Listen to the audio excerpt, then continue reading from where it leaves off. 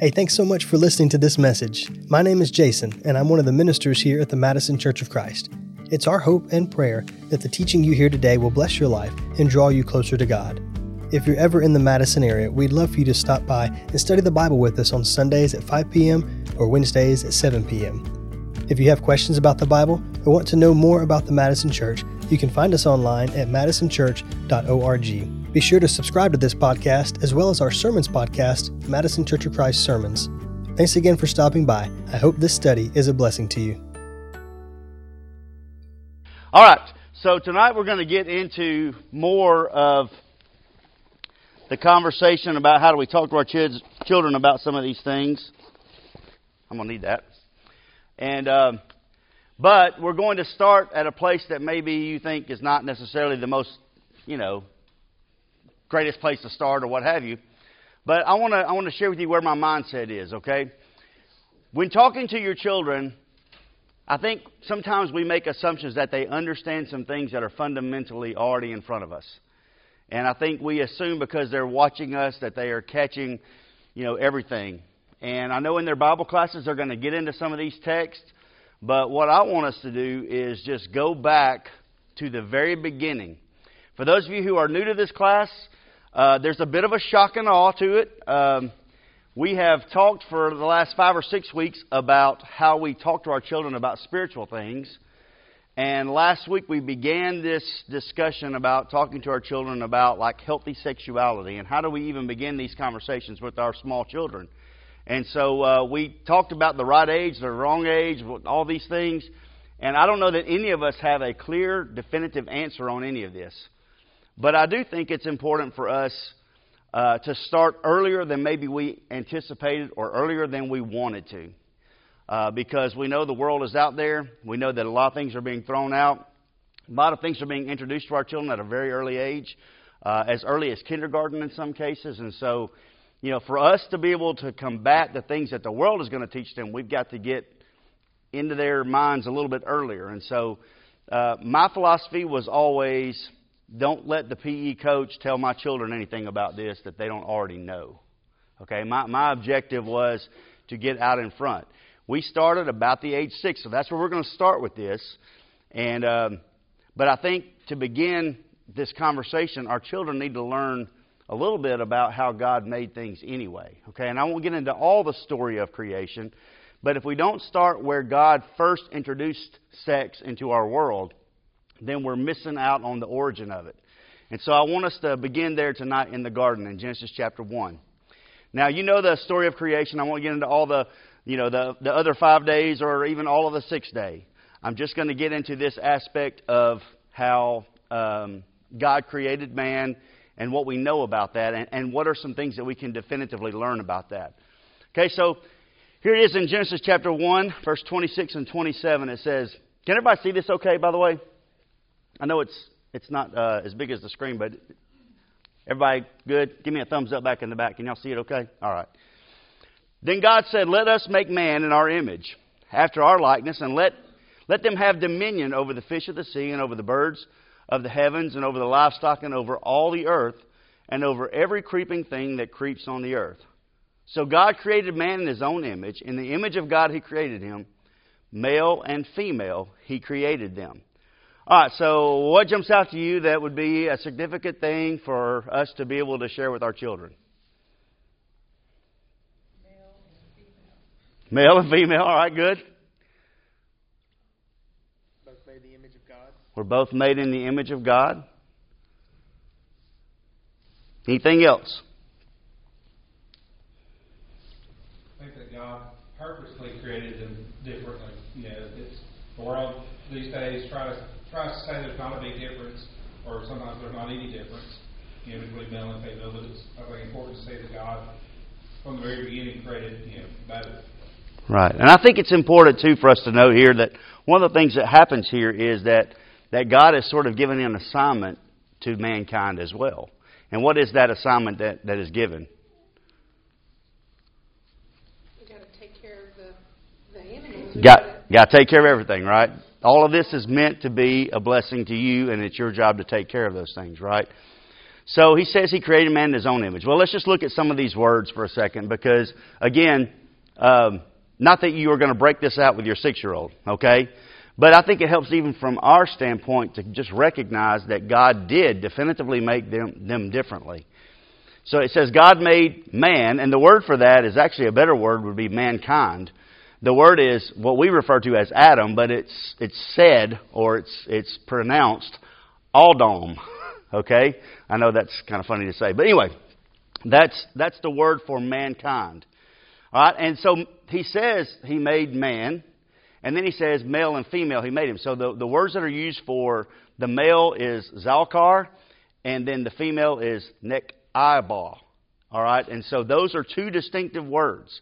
And I think that's important to note because it's not a broad sweeping, there's two different kinds. There are definitively different people. And if you look at deep into those words, you're going to, that it gets down to the male and the female parts. Okay? That's important because God made us different in that way. So God gave mankind a huge responsibility. That was take care of everything that I've created. All right, so let's move a little bit further in this. So in Genesis chapter 2, verses 1 through 17, and I told you last week that I want us to kind of fall in love with the idea of marriage. And how many of you have done premarital counseling with me before? Okay, you guys can probably take a nap here in just a few minutes because you know where I'm about to go with this. But in Genesis chapter 2, verses 1 through 17, a few things that we need to be reminded of. God reveals the earth was prepared for the benefit of mankind. All of it was given to be a blessing for mankind. Now think about that for just a second. It's all a gift. If you look at this in the context of gifts, if you look at it in the sense of what God is providing for us, just understand that He is setting us up on top of all of creation, and He's just trying to take care of us in a way that's really beautiful. So it says God breathes into man's nostrils the breath of life. So He gives us life. And it says that He placed them in the Garden of Eden to tend to it, so to take care of everything. And there was only that one limit placed on them. And what was that? Don't eat of the tree of the knowledge of good and evil, right? And then to obey Him. That was it. That was the only thing. And we know about the fall of mankind. That comes in Genesis chapter 3, but we're still here in Genesis chapter 2. So I think it's interesting because, when you think about the story of Eve being made, okay, and you think about that for just a moment, give me the summation of it. Somebody just tell me what the summation is of Eve's creation.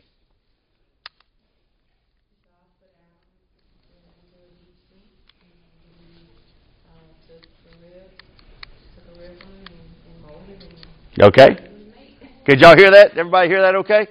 All right. God took her and He made woman out of the rib from His side. But when I look at this lesson, I want us to dig a little bit deeper in just our understanding of the environment, the situation, and try to take ourselves to that moment. Recognize that God is sort of giving a little bit of an object lesson before Eve is ever made. So what do we know? The animals are out there. And how has He made them? Male and female. Male and female, right. These are not trick questions, I promise. Craig, you keep doing this. I was going to say, yeah. He marched everything in front of Adam, and gave Adam a big, selection. He said, here it all is. And Adam's like, nope, it's not, And I think that's just, cool that out of everything that was there, God brought them before Adam, and His job was to do what? Give them all a name, right? nothing worthy. So, God recognized that man did not need to be alone, literally to be missing a part. That's literally what that means, in the sense of a branch of a tree. So God cultivated within Adam a need for a special relationship. Now let me ask you a question. Does the Bible talk about him going around moping or anything like that? Do you hear any part where Adam goes, I'm so sad? Do you ever see a spot where Adam says, everybody else got a girlfriend. Why can't I get that? There's none of that going on, right? We don't see any of that in the story. It just says that God saw that it was best for him to not be alone. And so He said He would create a helpmeet. And that just means a suitable counterpart. Okay? And so He customized one just for man. So, Seeing Adam's need, God caused a deep sleep to fall on him, and we talk about this a good bit. And God took a rib from Adam and fashioned a woman. Now, that's how we read it. That's kind of, if you just go through the text, that's what you get to. But just for a moment, have you ever stopped to think about the Garden of Eden? Like, can you take yourself to all of this going on? Okay? God bringing the animals, the environment, what they see, what they smell, what they observe, how the atmosphere that might have been around it. Like, give me some of your thoughts. Just if you sat here and you thought about the Garden of Eden, what would it look like? Anybody? I mean, you see all the animals living in harmony with one another. Like, yeah, singing. I mean, I'd like to do. teach the Yeah. world. I'm sorry. But I mean, For those of you who are older, you know what that means. The younger ones, y'all.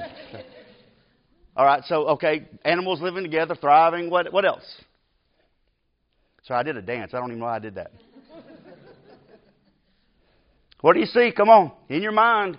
Take your mind there. What do you see? What do you feel? What are you experiencing in the Garden of Eden? before Eve or after Eve? Before. Just God put them in the garden. What is it like? Peace. All right, what else? God's in your midst. Okay, the Bible talks about Him walking through the garden with them. What'd you say? Beautiful. But what is it? What is beautiful? Waterfalls. Hiking trails, yeah. Kirk, your mind may be somewhere else, man.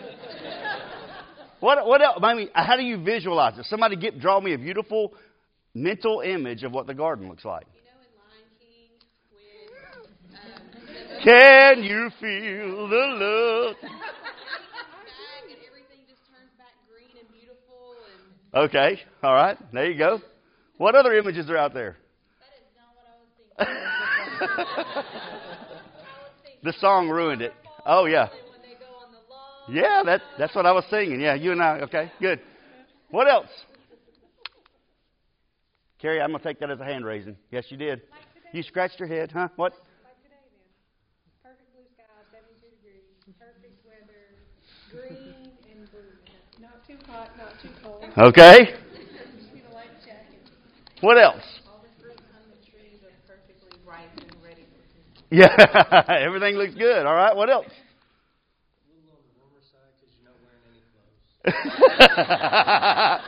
There you go. That was Hunter Hughes. Oh, she said it? Oh, I got you. What else? What else? Anything? Well, I mean, there's no, like everything is there. Like it's just, his work was naming all the animals. Yeah. That was it. It's perfection. I mean, just joy. I mean, it's just, let's take a load off. Yeah, I don't know if you guys are going there in your mind, but like on some level, I think of it like almost like tropical rainforest. Like I see like, the green trees. I see like sunbeams kind of coming through the little openings and whoa, that kind of thing. I see butterflies kind of fluttering around. I see all these different layers of greenery and flowers and just different plants of all different species, and they're on different levels. Like it's just layered. Y'all ever seen like Augusta National where's it at? In Augusta. The Masters, like that golf course and all the azaleas and all the just beautiful dogwoods and beautiful trees, and it's just layers upon layers of landscaping, and it's meticulously put together, and that kind of beauty. I kind of see like a prairie kind of off of that rainforest, like a little open grassy area. I see the animals running around. I imagine there's like a couple of foot-trodden paths that maybe go through, the area, and I can see like real leafy green things. I can see like a little stream that comes down. You can hear the water rustling. I imagine like a waterfall off in the distance, and it's kind of emptying into this pool, and there's mist coming up, and I see greenery all something kind of like what this is on the screen here. Like I imagine all of these different kind of areas, but when I think about it, it's not just the beautiful scenery. Someone said, like there's peace. Someone said there's like a rest about it. You know, in my mind, there's a warmth with just a little bit of a cool breeze. You know what I mean? That's right. That's right. And I kind of imagine all of these scenes kind of collectively gathered together. And the reason I'm saying this, as I think often in the Scriptures, and you guys, correct me if I'm wrong, but we read through stuff and we just get to where it's going. And we don't stop and imagine the environment or the context of what's happening. But, you know, when you think about weddings today, all right, when you think about weddings today, let's talk a little bit about what happens in those. Okay? Tell me what happens with the groom at a wedding. Does anybody even know?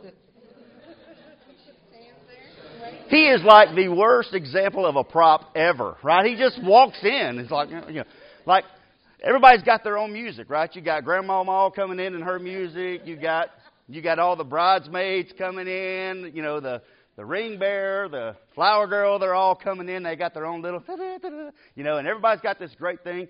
And in the middle of all that chaos, when everybody's going, oh, look how cute, they look up and dude is up here in a tux, like, and they're like, hey. He looks pretty good. Like he's just standing up there, not doing anything, just standing there. But nobody stands up for him or anything. But what happens when the bride walks in?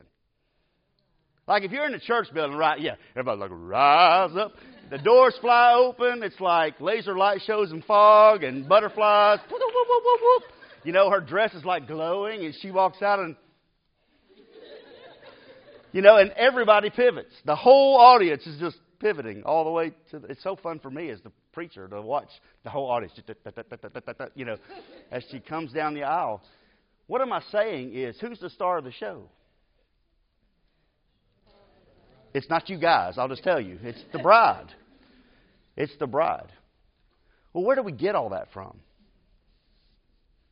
I mean, don't we get that from what we see here in Genesis chapter 2? I mean, really, stop and think about it for just a moment. You know, most guys on their wedding day are absolutely clueless. We don't have a clue what's going on, right? Where's Adam? Asleep? Knocked out? I'm so tired. Let me just get through this, right? And then what happens? And I don't know if you can envision in your mind, but I imagine Adam waking up from that slumber, right? And he's sitting on one of those little foot-trodden paths. And I just see him kind of like, wow, what's happened? You know, like maybe just kind of trying to figure out what's happening around him. And then I hear like the rustling of some of that greenery. Okay, like God stepping out of the bushes. And on his arm is what is the most majestic and beautiful thing that Adam could have ever seen. Think about it. He had never seen another human before. And now he's got a woman in front of him who's naked. And I want you to understand what it says about this situation. It says that Adam saw her and immediately, like, this emotion hit him. Have you ever watched a groom when the bride walks down the aisle? I mean, most of us grooms don't hold it together. Like, we're touched by the gravity of the moment. Like, we see her coming, and it's like the most beautiful thing you ever could have imagined. And just imagine that God has fashioned this woman custom-made for a person that He already loves deeply. Are you hearing me? Like, I think sometimes our problem is not sexuality. It's that we don't appreciate the gifts that God is giving us. And so if you understand that and you begin to talk to your children about how special marriage is, about how that is a precious gift that God has provided for you, it's hard for me to even imagine that Adam would ever want to take advantage of her or abuse her after seeing her for that first time. And yet somehow we have made the opposite sex a picture of our sexual fantasy and not so much the connection that God is trying to build between man and woman. And I think we've lost some of that connection. So what does it say? God walked her down the aisle and presented to Adam his gift of marriage. And it says this in Genesis chapter 2, and we can read this if you want to. Someone give Genesis chapter 2. Let's just read 21 through 25. Anybody who's got it can go ahead and read it. The Lord God caused a deep sleep to fall upon the man, and he slept. And he took one of his ribs and closed up the flesh at that place. The Lord God fashioned into a woman the rib which he had taken from the man, and brought her to the man. The man said, This is now bone of my bones, and flesh of my flesh. She shall be called woman, because she was taken out of man. For this reason a man shall leave his father and his mother, and be joined to his wife, and they shall become one flesh. And the man and his wife were both naked and were not ashamed. One time I was teaching this class, and Stan shared from the back when I got to that, and they were both naked and unashamed. Stan shared blurted it out. That's what I'm talking about. All right, so this is what he's saying, and what we need to be reminded of is that at this point there were no sexual perversions, right? So when he saw this beautiful woman, okay, he just thought of her as this special prize. This is before all the crazy things that have come up and all the abuses that have taken place with sexuality. So something just for us to remember. They were naked and unashamed. And he says, finally, this is bone of my bones and flesh of my flesh. God has made her, brought her out of me. I'll call her woman. Like she was special and precious to him. I say that to just let us understand that those kinds of thoughts have to be poured into our children. So they look forward to, romanticize, dream about the day that they could be married with someone to have this special relationship. That takes away the sexuality aspect of it. Not that that's not something that he prescribes here, because he says these two people have to leave their father and mother. And they have to be joined together in one flesh. And literally this is talking about their sexual parts being joined together. So this is absolutely God ordained, absolutely put before us as something that we need to partake in, that we need to enjoy. Not that everyone has to be married, but that in the act of marriage, this is a part of it, this sexuality. So, how do we talk to our children? And this is where you get into simplified terms with your children.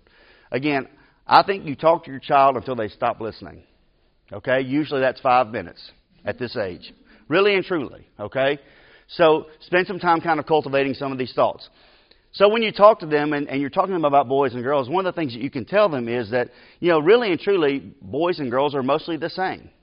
They are. They have ears, nose, mouth, eyes, hands, feet. You can show them the similarities that exist between them. They both enjoy jumping, running, laughing, and they are mostly the same size for that age. And they can enjoy playing together. And God gave us all these things as the same. Okay, so that's one thing that you can start with, is that God made people, and some are boys and some are girls. And there's going to come a time where they ask the question, well, what makes them different? Well, you can say boys grow to be strong. They grow to be handsome and thoughtful. And you can fill in your own blanks here of how you want to describe masculinity and how you want to describe femininity. Girls grow to be beautiful, sweet, influential. Now, those words may not mean anything to the kid at the time, but what you're trying to express to them is that both parts of both of these different types of individuals have opportunities to have influence and strength and grow in different ways. So these are just some ways to do this. Boys grow into daddies, and girls grow into mommies. That's just a simplified way to help them understand male and female. And again, there are other ways that you could do that too. What are some other ways that you guys may think of that you could explain that to a child? Some of you are already on to my next slide.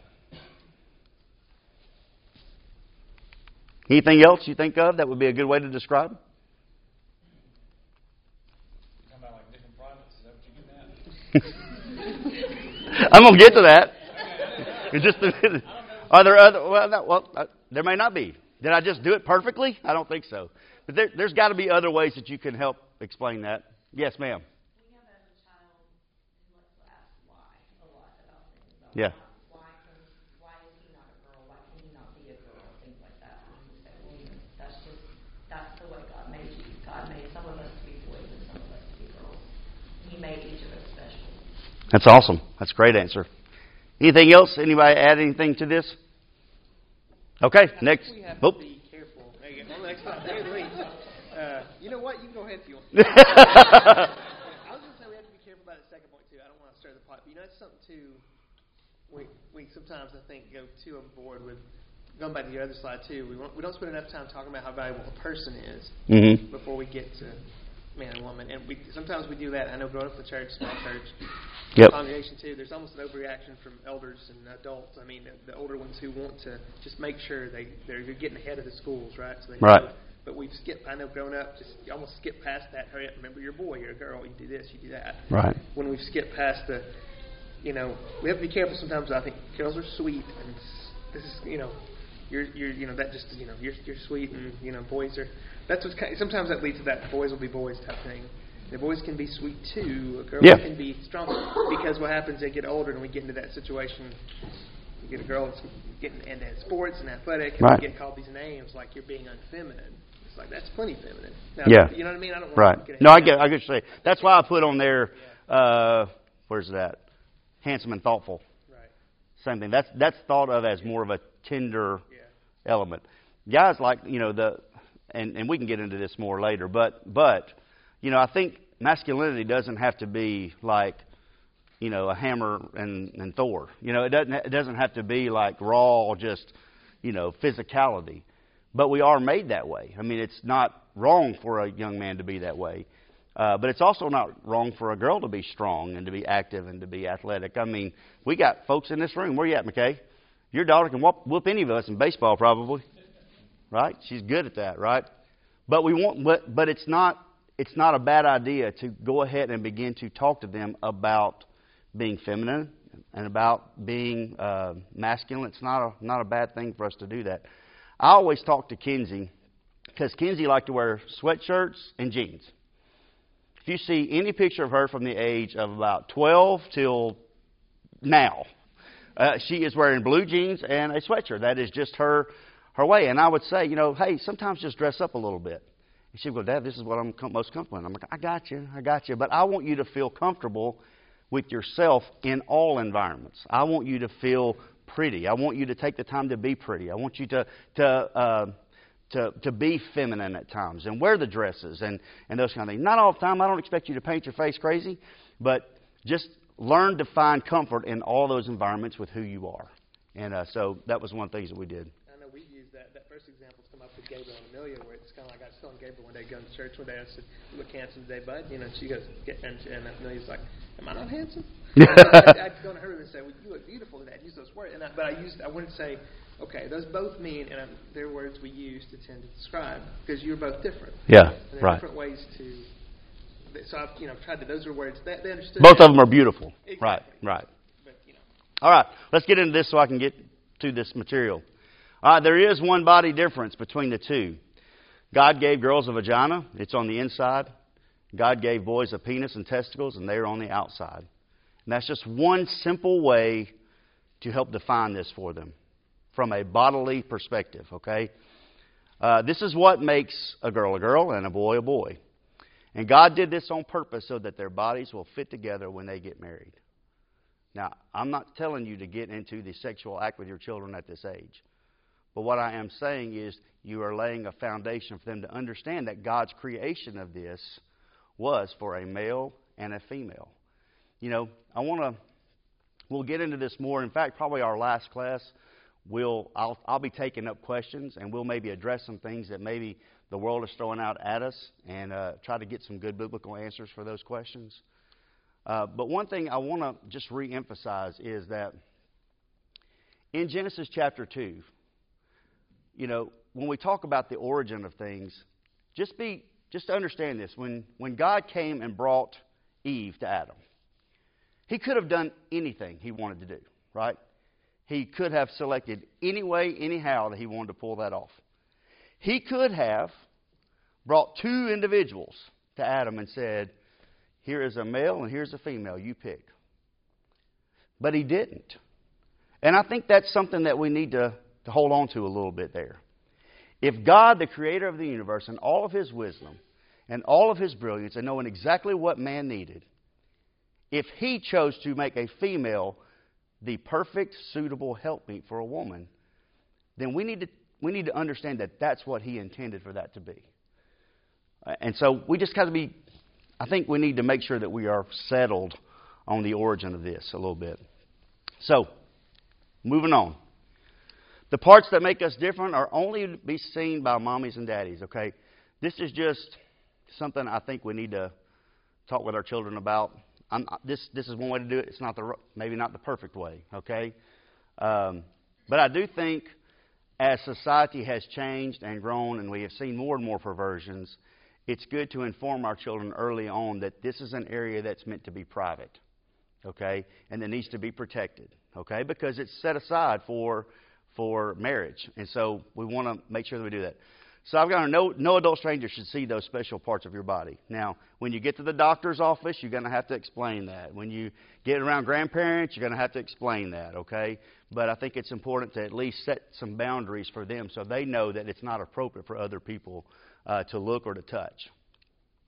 Always listen to mommy and daddy about this and tell us if someone is asking questions that make you feel unsafe. You know, 6 and 8-year-olds. How many of y'all got 6 and 8-year-olds in here? Have any of you had these kind of conversations with your children yet? Okay. I would suggest you do, just because you never know in this world today.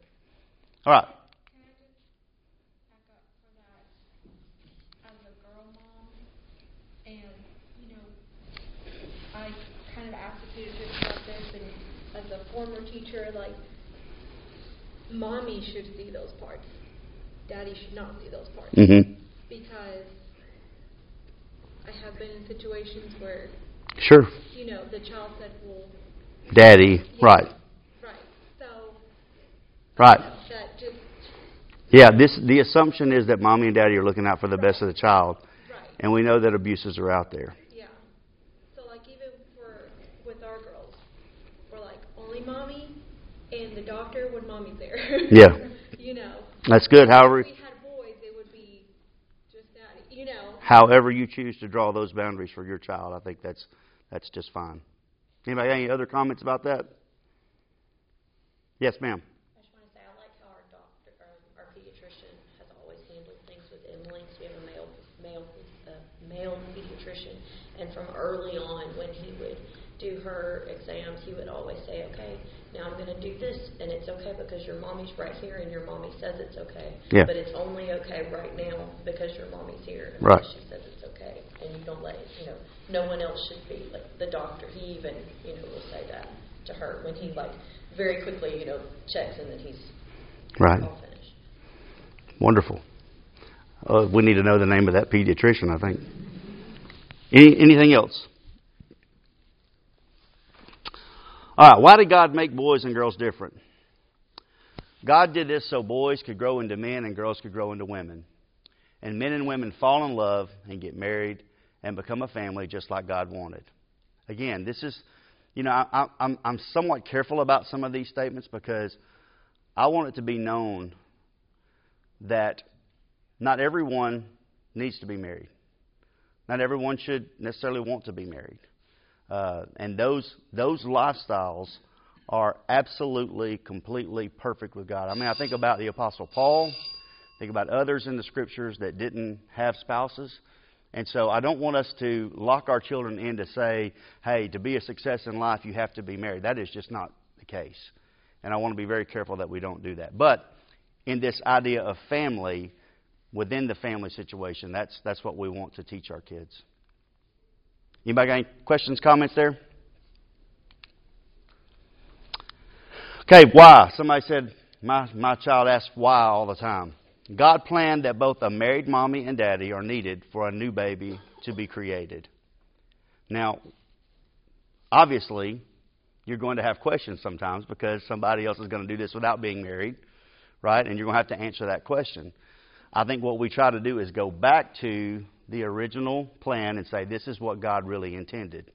You know, we're not here to judge anybody else, but we're trying to say that God is going to bless us in this relationship if we do this the right way. So what happens? God allows the baby to grow for 9 months in the mommy's belly, or tummy, however you want to say that. And when it's ready to come out, God helps the baby out through the mommy's vagina. This is just a very simplistic way of helping them understand. Any other suggestions that you want to speak out loud?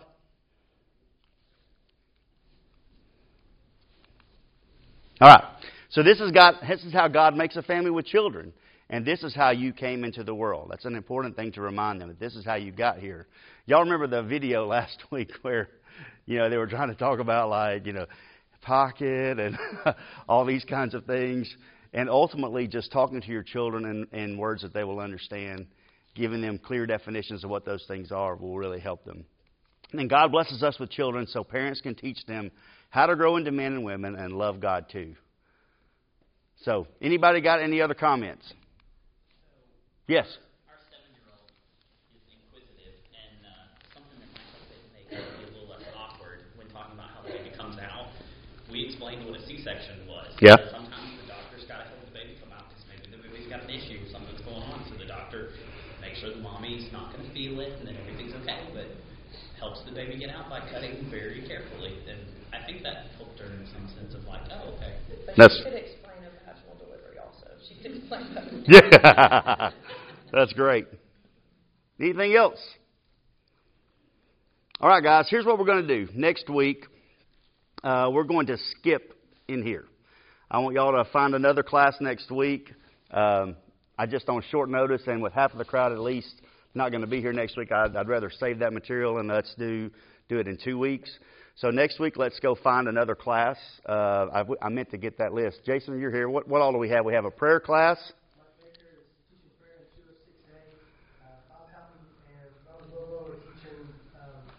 Spirit, 201A. Mike King is speaking on Philippians in the auditorium, and David Dicus is doing the closing class in the fellowship. Okay, so those are the options. Definitely check those out next week. And then in 2 weeks, we'll be back in here, and we'll move up into that 9 through 12. It's going to get deeper and more technical as we go. I want you to understand what's going on in your children's bodies as they grow and they get to puberty and those kinds of things. And so we'll get into the deep science of all that. In fact, if some of you nurses are going to help me out, that would be great, because I've got some things that are on a medical side of things, and we'll kind of get into that as well. Anybody have any final remarks or anything before we leave tonight?